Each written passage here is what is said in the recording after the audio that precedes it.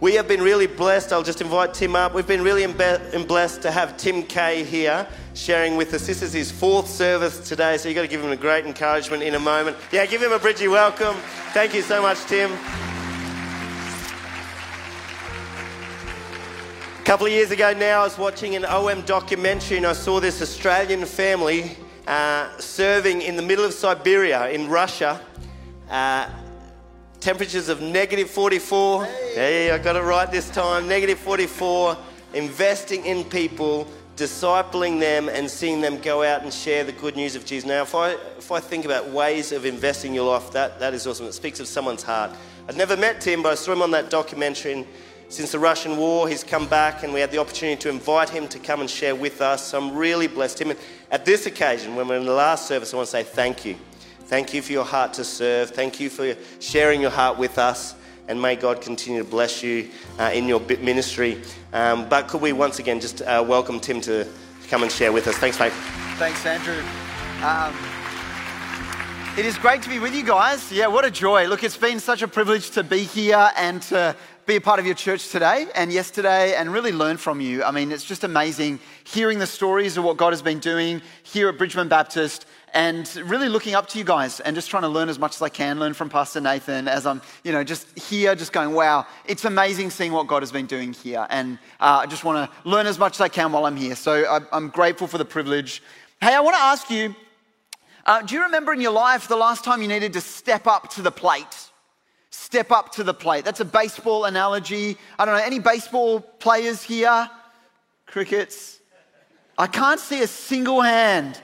Any baseball fans? Hey, we've got some baseball players. Woo! Give them a round of applause. I want to go over here. Hey. Yeah, it's always bad news when you start with a sport illustration and nobody knows that sport very well. No, you've seen the movies. So stepping up to the plate, you know what it's like. Basically, baseball's a cool game, and it all hinges on this moment. Right? Soccer is a game where you play the whole 90 minutes or however long you're playing. Baseball is really a game where you just play for about 5 minutes and wait around for 90 minutes or maybe 2 hours or maybe 3 hours. But those 5 minutes that you're playing the game are a really fun time. They're a really fun time. And the key is when you step up to the plate. Right? You're next in the batting lineup and you see whatever happens to the batter before you. Maybe they struck out, maybe they got on base, and then you're next. And so you grab your bat, you've got your helmet on, and then the umpire calls, batter up.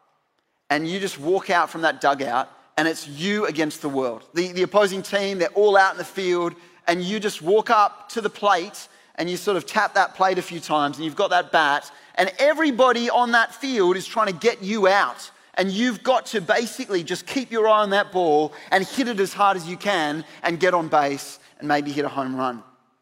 Do you remember a time in your life when you've had to step up to the plate? I think it's a great illustration of times when you need to take an extra level of responsibility. This morning we saw some people do a little Lion King and these new parents. I got to meet them afterwards at Nando's and chat with them a bit and just see them as they become parents for the first time. That's a time when you step up to the plate, when you've got this child, you're a new mum or a new dad. Or maybe you've started a business. Or maybe you're finishing high school right now. I was chatting to someone on Welcoming who's finishing high school in like the next couple of weeks. Wow, how exciting. That's a time when you're stepping up to the plate. And the question is, am I going to do it?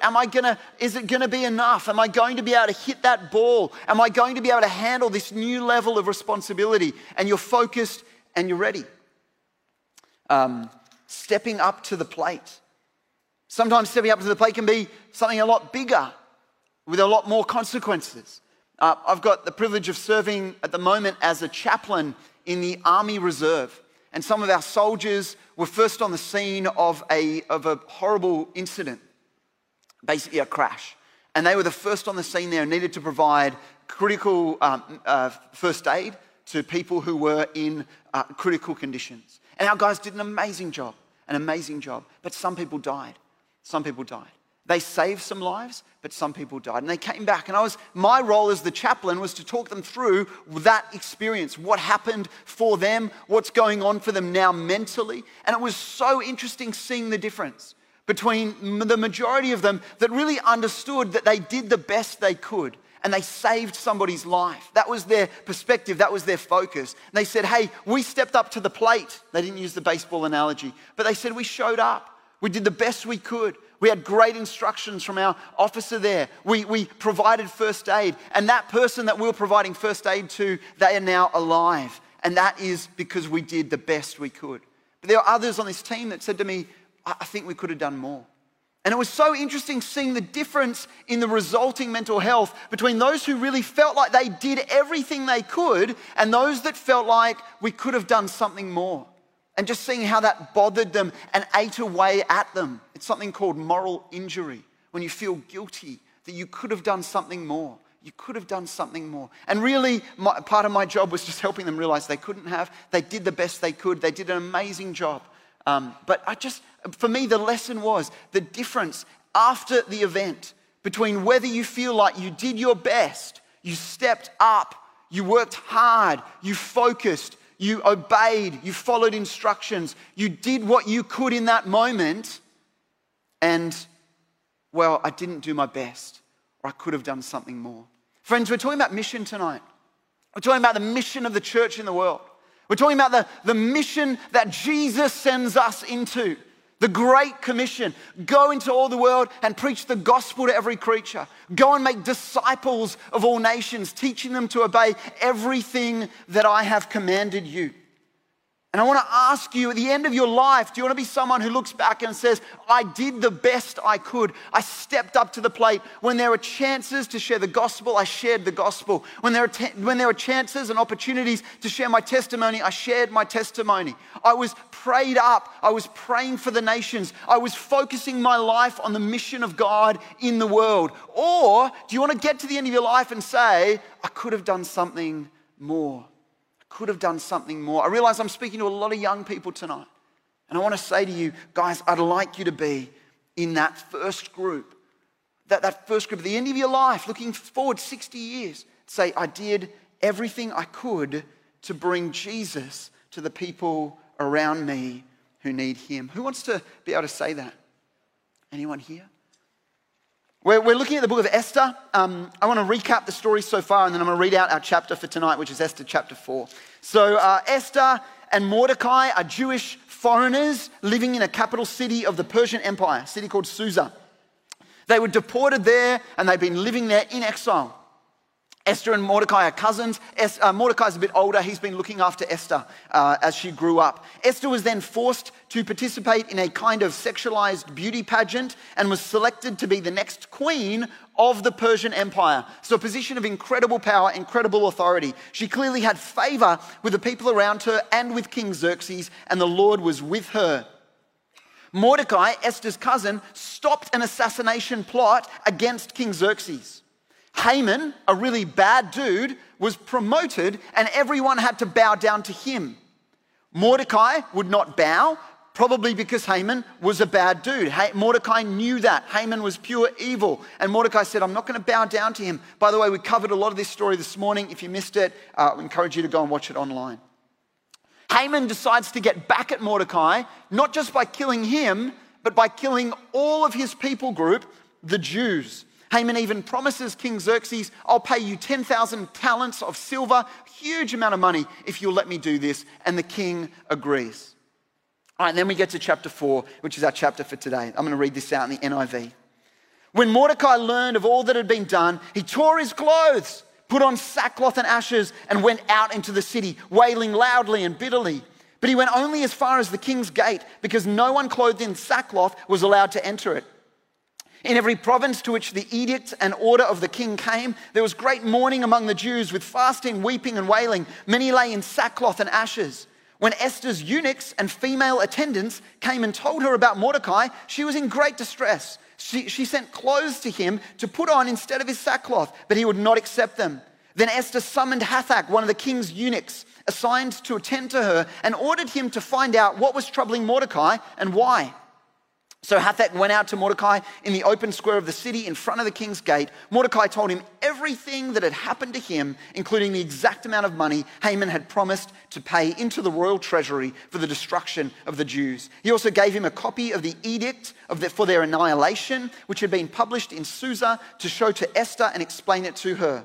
And he told him to instruct her to go into the king's presence to beg for mercy and plead with him for her people. Hathach went back and reported to Esther what Mordecai had said. Then she instructed him to say to Mordecai, all the king's officials and the people of the royal provinces know that for any man or woman who approaches the king in the inner court without being summoned, the king has but one law, that they be put to death, unless the king extends the gold scepter to them and spares their lives. But 30 days have passed since I was called to go to the king. When Esther's words were reported to Mordecai, he sent back this answer. Do not think that because you are in the king's house, that you alone of all the Jews will escape. For if you remain silent at this time, relief and deliverance for the Jews will arise from another place. But you and your father's family will perish. And who knows but that you have come to your royal position for such a time as this. Then Esther sent this reply to Mordecai, go gather together all the Jews who are in Susa and fast for me. Do not eat or drink for 3 days, night or day. I and my attendants will fast as you do. And when this is done, I will go to the king, even though it is against the law. And if I perish, I perish. So Mordecai went away and carried out all of Esther's instructions. I want to remind you that this is the salvation story of the whole Bible. So we read the book of Esther, we typically think it was an event in the history of the Jews. What we have to remember is that Jesus came from the Jews. Like Jesus was a Jew.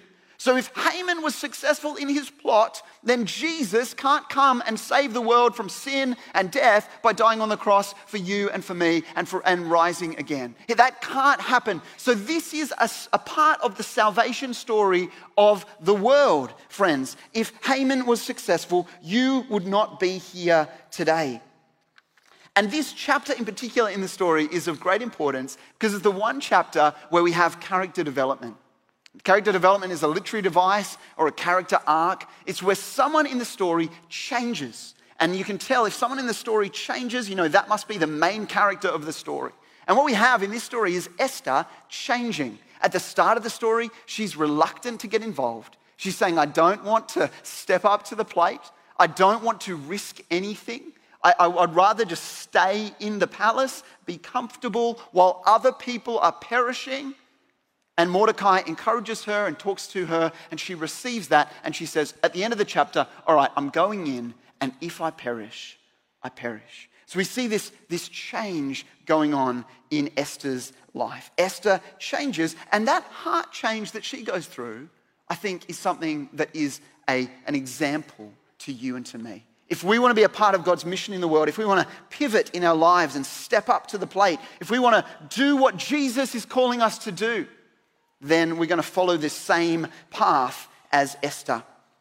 And I think there are 4 things in that path. So we're going to jump into them. The first is you're going to rip your heart. If you want to follow Esther into mission, if you want to do what Jesus does in the world, you need to rip your heart. When Mordecai learned of all that had been done, verse 1, he tore his clothes, put on sackcloth and ashes, and went out into the city, wailing loudly and bitterly. But he went only as far as the king's gate, because no one clothed in sackcloth was allowed to enter it. Mordecai is normally a pretty chill kind of guy. Pretty chill. You read the whole book, he doesn't really display a lot of emotion. But then all of a sudden in this moment, he's ripping his clothes, putting on a hessian sack, getting ash from a fireplace, rubbing it on his hair, and then walking outside and just screaming. I want to ask, has anyone here ever done that? Ripped your clothes, put on a hessian sack, some ash in the hair, walked outside and started screaming. No one? All right, we did actually have one person at the previous service and I was quite shocked. Why is Mordecai so bothered by this? Why does he care? Because this is God's salvation story. This is a threat to the kingdom of God. This is a threat to the peoples of the nations hearing about Jesus ultimately. This is a threat to snuff out the light of God in the world. And Mordecai cares about that. He cares about the salvation of his people and ultimately the nations. Paul has the same attitude in Romans chapter 1. He says this, I'm speaking the truth in Christ. Romans chapter 9, verse 1. I'm speaking the truth in Christ. I'm not lying. My conscience bears me witness in the Holy Spirit. He's saying, I'm not making this up. This is my real emotions. I'm not lying. This is really going on in me. I have great sorrow and unceasing anguish in my heart, for I could wish that I myself were accursed and cut off from Christ for the sake of my brothers, my kinsmen, according to the flesh. A chapter later, chapter 10, verse 1, he says this, brothers and sisters, my heart's desire and prayer to God for them is that they may be saved. I want to ask you, friends, do you care about the salvation of the nations? Is your heart's desire and prayer to God for them that they may be saved? I think in Australia, it's actually hard to care. I think that's part of the spiritual atmosphere in this country. I remember noticing it when I first came back from Russia. I remember feeling like everybody is spiritually asleep. And then after a little while, noticing I myself lulling off to spiritual sleep. I think it's the devil's main strategy in Australia, to get us distracted and to get us spiritually asleep. And so it's our role as Christians in this nation to wake ourselves up. To wake ourselves up, to use the language of this passage, to rip something. God says in the book of Joel, rip your heart and not your clothes. Rip your heart and not your clothes. And what that must mean then is that ripping your clothes is a symbol of an already ripped heart. That's what Mordecai is expressing. My heart is broken for the salvation of the peoples, and therefore I'm going to rip my clothes as an expression of that. That's why I'm saying to you this morning, friends, rip your heart. It's no one else's responsibility but your own to start to wake up and care for the things that God cares for in the world. Can I have an amen? Amen. Woo. All right, I'm preaching well today. Better than you're responding. No, I just like it when people say that. Preachers sometimes say, I just like it when they say, I always wanted to say it. Thank you for humoring me. Thank you for humoring me. When we were in Siberia, we started to go and reach the Tatars. This is a Muslim people group, nominally Muslim. There's 5.5 million of them all throughout Siberia. We'd go into these villages and we'd share the gospel with them. And my wife was once in a village, and it was actually beautiful that Amanda, who was getting baptized today, shared about the Samaritan woman. Because my wife had just read that story of the Samaritan woman that morning. And she was in this village. It's the story of the woman by the well. And she knew that it kind of jumped out at her, this story as she was reading it in the morning. And then she went into the village a little bit later and she saw a woman by the well. She didn't even put two and two together until later. And this woman was standing by the well and she just went and said to her, hey, this is about a 60-year-old woman getting water for her house and carrying these 2 buckets back to her house. And my wife was there and she said, hey, could we just help you carry those buckets of water back to the house? And the woman said, oh, of course. And they carried her water back to the house. And then they went inside. And this woman invited them in for tea and said, hey, why are you here? Why are you young people? Why have you come out from the city? What are you doing here? And they said, my wife said to this woman, we're here to talk to you about Jesus. And the woman said, who? And Joe said, Isa. Like she was speaking Russian. So she said, Isus the first time. And the woman said, who? So she said, Isa, which is the sort of the Muslim way of talking about Jesus, the Arabic name for Jesus. And the woman said, who? And so Joe went back to the Russian name for Jesus. And the woman just after a while went, oh, stop. I know you're talking about someone. I just don't know who that is. And Joe realized that this woman has never heard about Jesus before. And I'd like to ask, what kind of emotion would you feel in that moment? Because there was like this double emotion, this dual feeling. One was, wow, what a great privilege to share the gospel with this person. And 2 was this brokenness that Joe experienced, this heart ripping of a realization that there really are people in the world who have never heard about Jesus. Friends, do you care about that? Do you care about your friends knowing Jesus? Do you care about your family knowing him?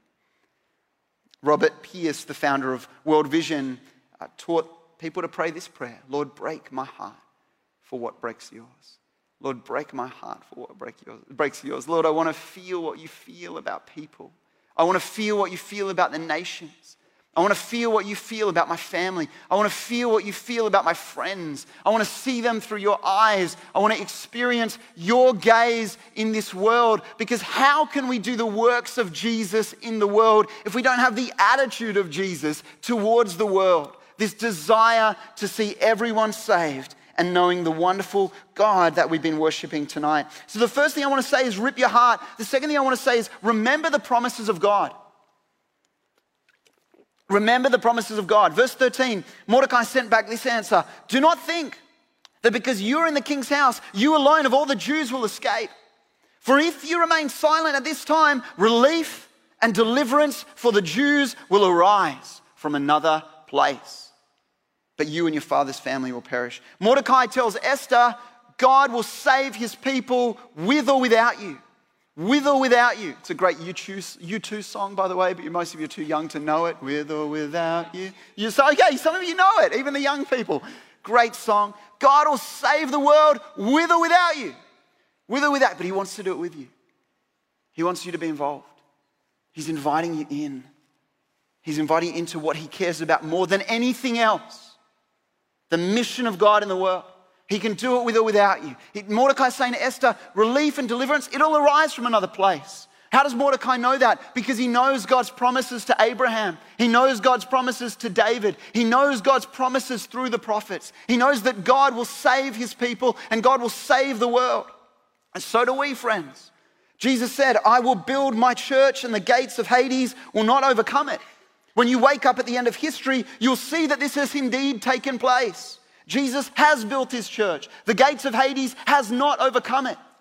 John has seen the end where every tribe and tongue and people and nation are gathered around the throne, worshiping the Lamb that was slain. We know the end. We know the last chapter. We know what's going to happen. And it's just a question of whether you and I will be involved, whether we'll step up to the plate, whether we'll do our best with a mission that we have before us, or whether we'll get to the end of our life and say, I could have done more. I could have done more.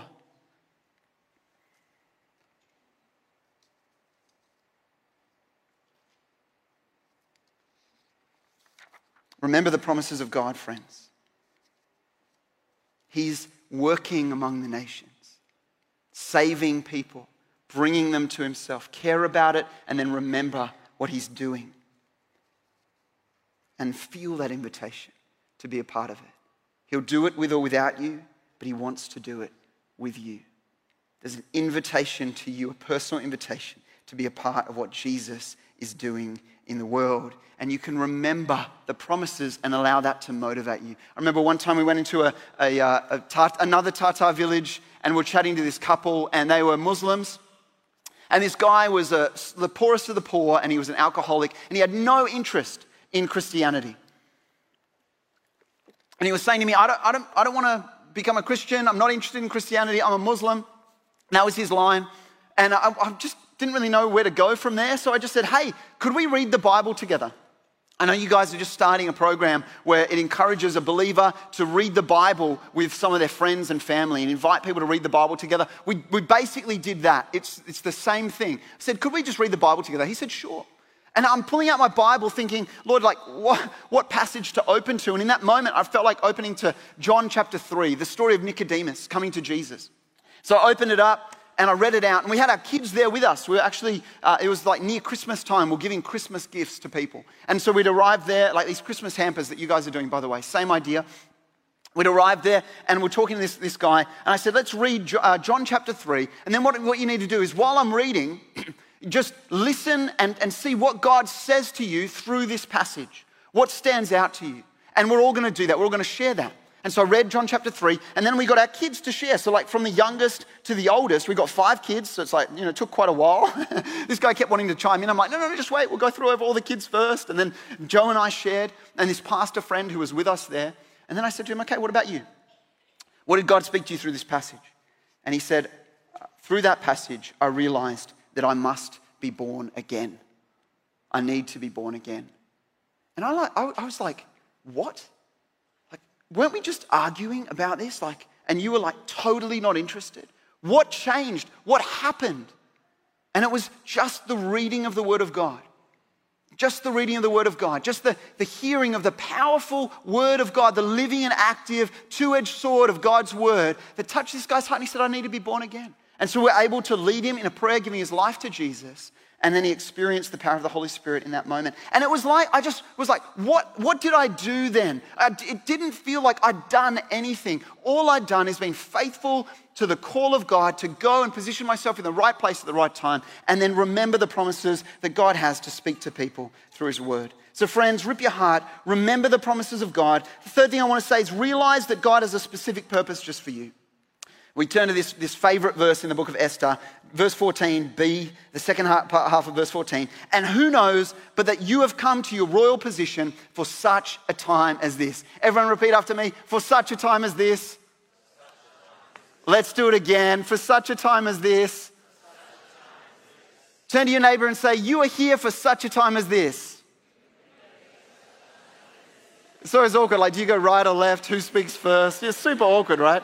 Up the front, like on the stage, it's not awkward. For you guys, yeah, a bit awkward. Mordecai taunts Esther with a powerful maybe.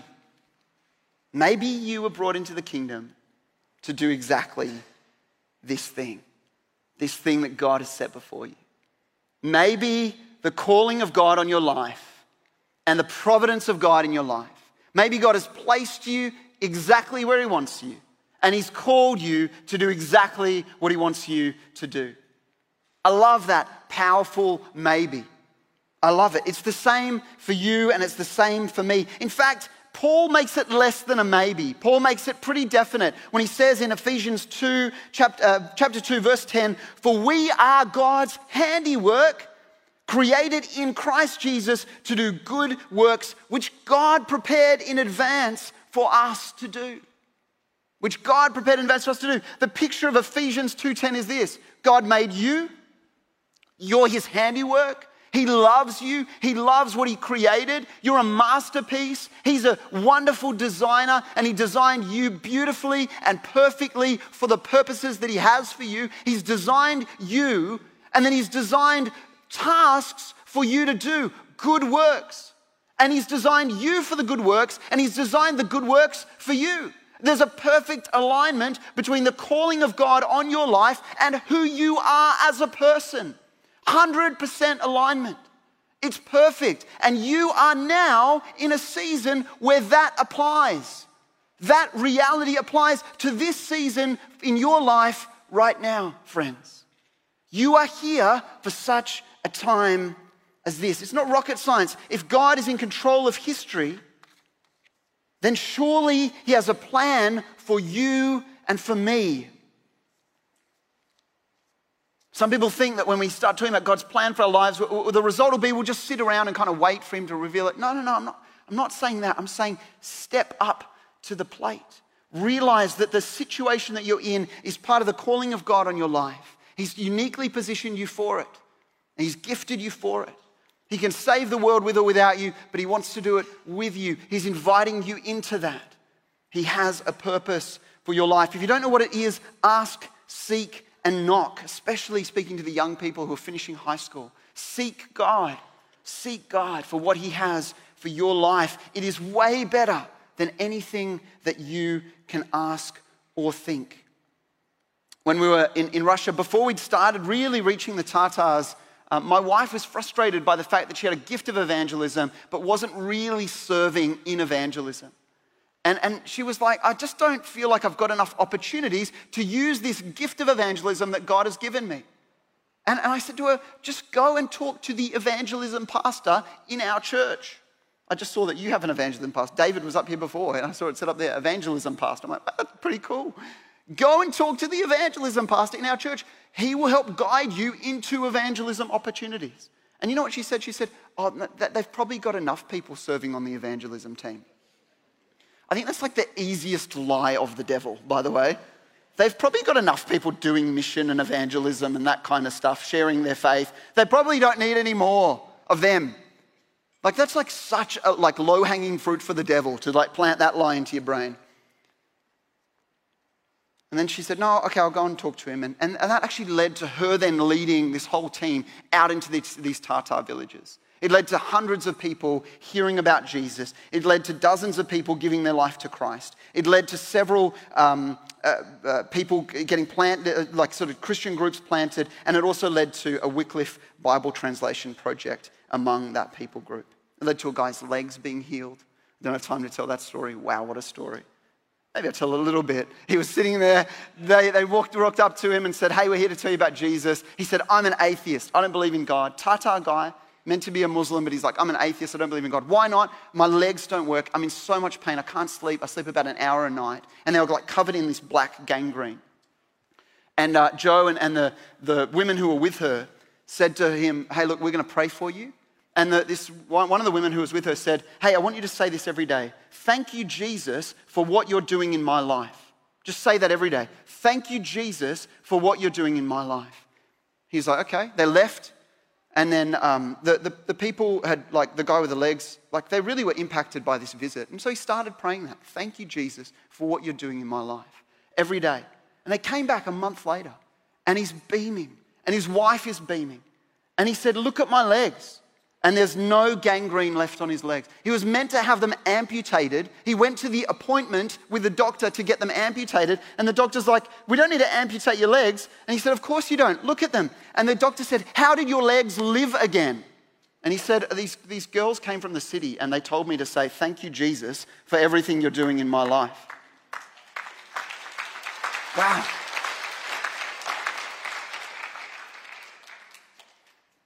His wife went to the local shops and the shopkeeper said, everyone's talking about your husband being able to walk again. What happened? And his wife said, these girls came from the city and they told him, and the shopkeeper goes, oh, don't tell me about girls coming from the city. Like, you can't trust them. They're like part of a sect or a cult or something. And this woman said to her, the cashier, she said, I don't know if they're part of a sect or a cult. All I know is that my husband couldn't walk and now he can walk again. Like the guy in the gospel. All I know is I was blind and now I can see. Friends, step out. Realize that God has a specific purpose just for you. Find it. Find it. Live in it. Wake up each day and believe that that's true. And you'll have eyes open to see what God is calling you to do. And the last thing I want to say is risk it all. Risk it all. I've said rip your heart. I've said remember the promises of God. I've said realize God has a purpose just for you. He has a plan just for you. And the fourth thing I want to say is risk it all. Esther says this in verse 14, go gather together all the Jews who are in Susa and fast for me. Don't eat or drink for 3 days, night or day. I and my attendants will fast as you do. And when this is done, I will go to the king, even though it is against the law. And if I perish, I perish. I love it. I love Esther's words. Like, she's like the Cinderella, right? And then she's like kicked off the glass slippers and she's like putting on the combat boots. And she's like, I've got a job to do, you know. Cinderella's got a job to do. She's stepping up to the plate. She knows her purpose. I love these words. If I perish, I perish. It's this mortal pragmatism. I'm going to die anyway. I might as well die serving the Lord. I might as well use my life for a purpose. I once was listening to a guy speak who had spent 40 years of his life translating the Bible in Papua New Guinea. And someone in the audience just put up their hand and asked him a really honest question. Why? Why did you spend 40 years translating the Bible in Papua New Guinea? And the guy just responded with such a casual response. Your life, well, you've got to use it for something. You've got to use it for something. I love the way he talked about it because he lowered the importance of his life. He lowered it down to the level of a tool, of a currency, of something you can use, something you can spend, something that you can throw into something bigger than it. It's this realization that Esther has that my life is not the most important thing in my life. Friends, your life is not the most important thing in your life. God has a purpose for you. It's greater than anything you could imagine. It's bigger than anything you can think up. And so I want to ask you tonight, are you still living your Cinderella story, imagining that getting to the palace will satisfy you? Or are you ready to get rid of those glass slippers and put on the combat boots, step up to the plate? I know I'm mixing analogies there, always a little awkward. Are you ready to serve Jesus in what he's got for you? It involves a sacrifice, friends. It involves a surrender. In my life, a key moment of surrender was when my son fell off a piece of equipment, fell backwards and hit his neck. We were in Russia at the time. And I wasn't there, and my wife picked him up and put him on his legs, and his head fell to the side, and his legs were all wobbly. And he was unconscious for a little while, and then his eyes were open, but he didn't seem to be able to hold his neck up or his legs. So she calls an ambulance and calls me, and I arrive around the same time as the ambulance. Prayed in the ambulance, and then let Joe and my son Joshy go off in the ambulance while I put our kids to bed in the accommodation that we were staying at. I put them to bed and then just sat there with the Lord. And it was like, God, if my son ends up a quadriplegic, will I stop serving you? That was the question on my heart. And for what it's worth in that moment, I said, no, I'm not going to stop serving you. I'm not going to stop fulfilling your purpose in my life. If he ends up a quadriplegic, we'll still do whatever we can to serve you faithfully, to risk it all, to love you, Lord, to be a part of what you're doing among the nations. That's the purpose of my life. I don't want to let that go because something bad has happened. It was this moment of surrender for me, a quiet, lonely moment of surrender again. And then about half an hour later, I got a call from Joe at the hospital. She said, Joshy woke up. And he said, he was 4 at the time, he said, Mummy, Jesus came and touched my neck with his fire sword. And then he got up and then went and ran and played. Mummy, Jesus came and touched my neck with his fire sword. We've been telling him like every year, do you still remember what Jesus looks like? Don't forget what Jesus looks like. Wow, what a story, what a moment. But for me, it was the moment of surrender again, and I think that's a moment that I'm just going to call you to tonight. Friends, surrender yourself to the purposes of God. Rip your heart. Say, Lord, I want to care about what you care about. Break my heart for the things that break yours. Right? Remember God's promises. He's going to do it among the nations with or without you, but he's inviting you to do it with him. He wants you a part of it. He's designed you for the purposes that he has for you. Realize that God has a purpose just for you and risk it all, friends. Just say, I'm going to throw my life onto the purposes of God. I'm going to be the small change in his pocket that he can spend on whatever he likes. My life exists for something greater than my life. It exists for him and his purposes in the world. I'm going to invite the band up and I'm going to pray. Father, we thank you for your word. We thank you that it speaks to us. We thank you that it is a sharp, two-edged sword, that it's living and active. And Lord, we pray tonight that this would be a night that changes us, not just the people who got baptized tonight, but for all of us. That your grace, through your word, through the worship, through your spirit at work among us, through the encouragement that we receive from one another, that your grace would have an impact on our life and it would quicken us. That there'd be an experience of your quickening grace that awakens us to your purposes. Lord, we want to surrender ourselves to you again. So we pray, use us for your purposes in this world. In Jesus' name, amen.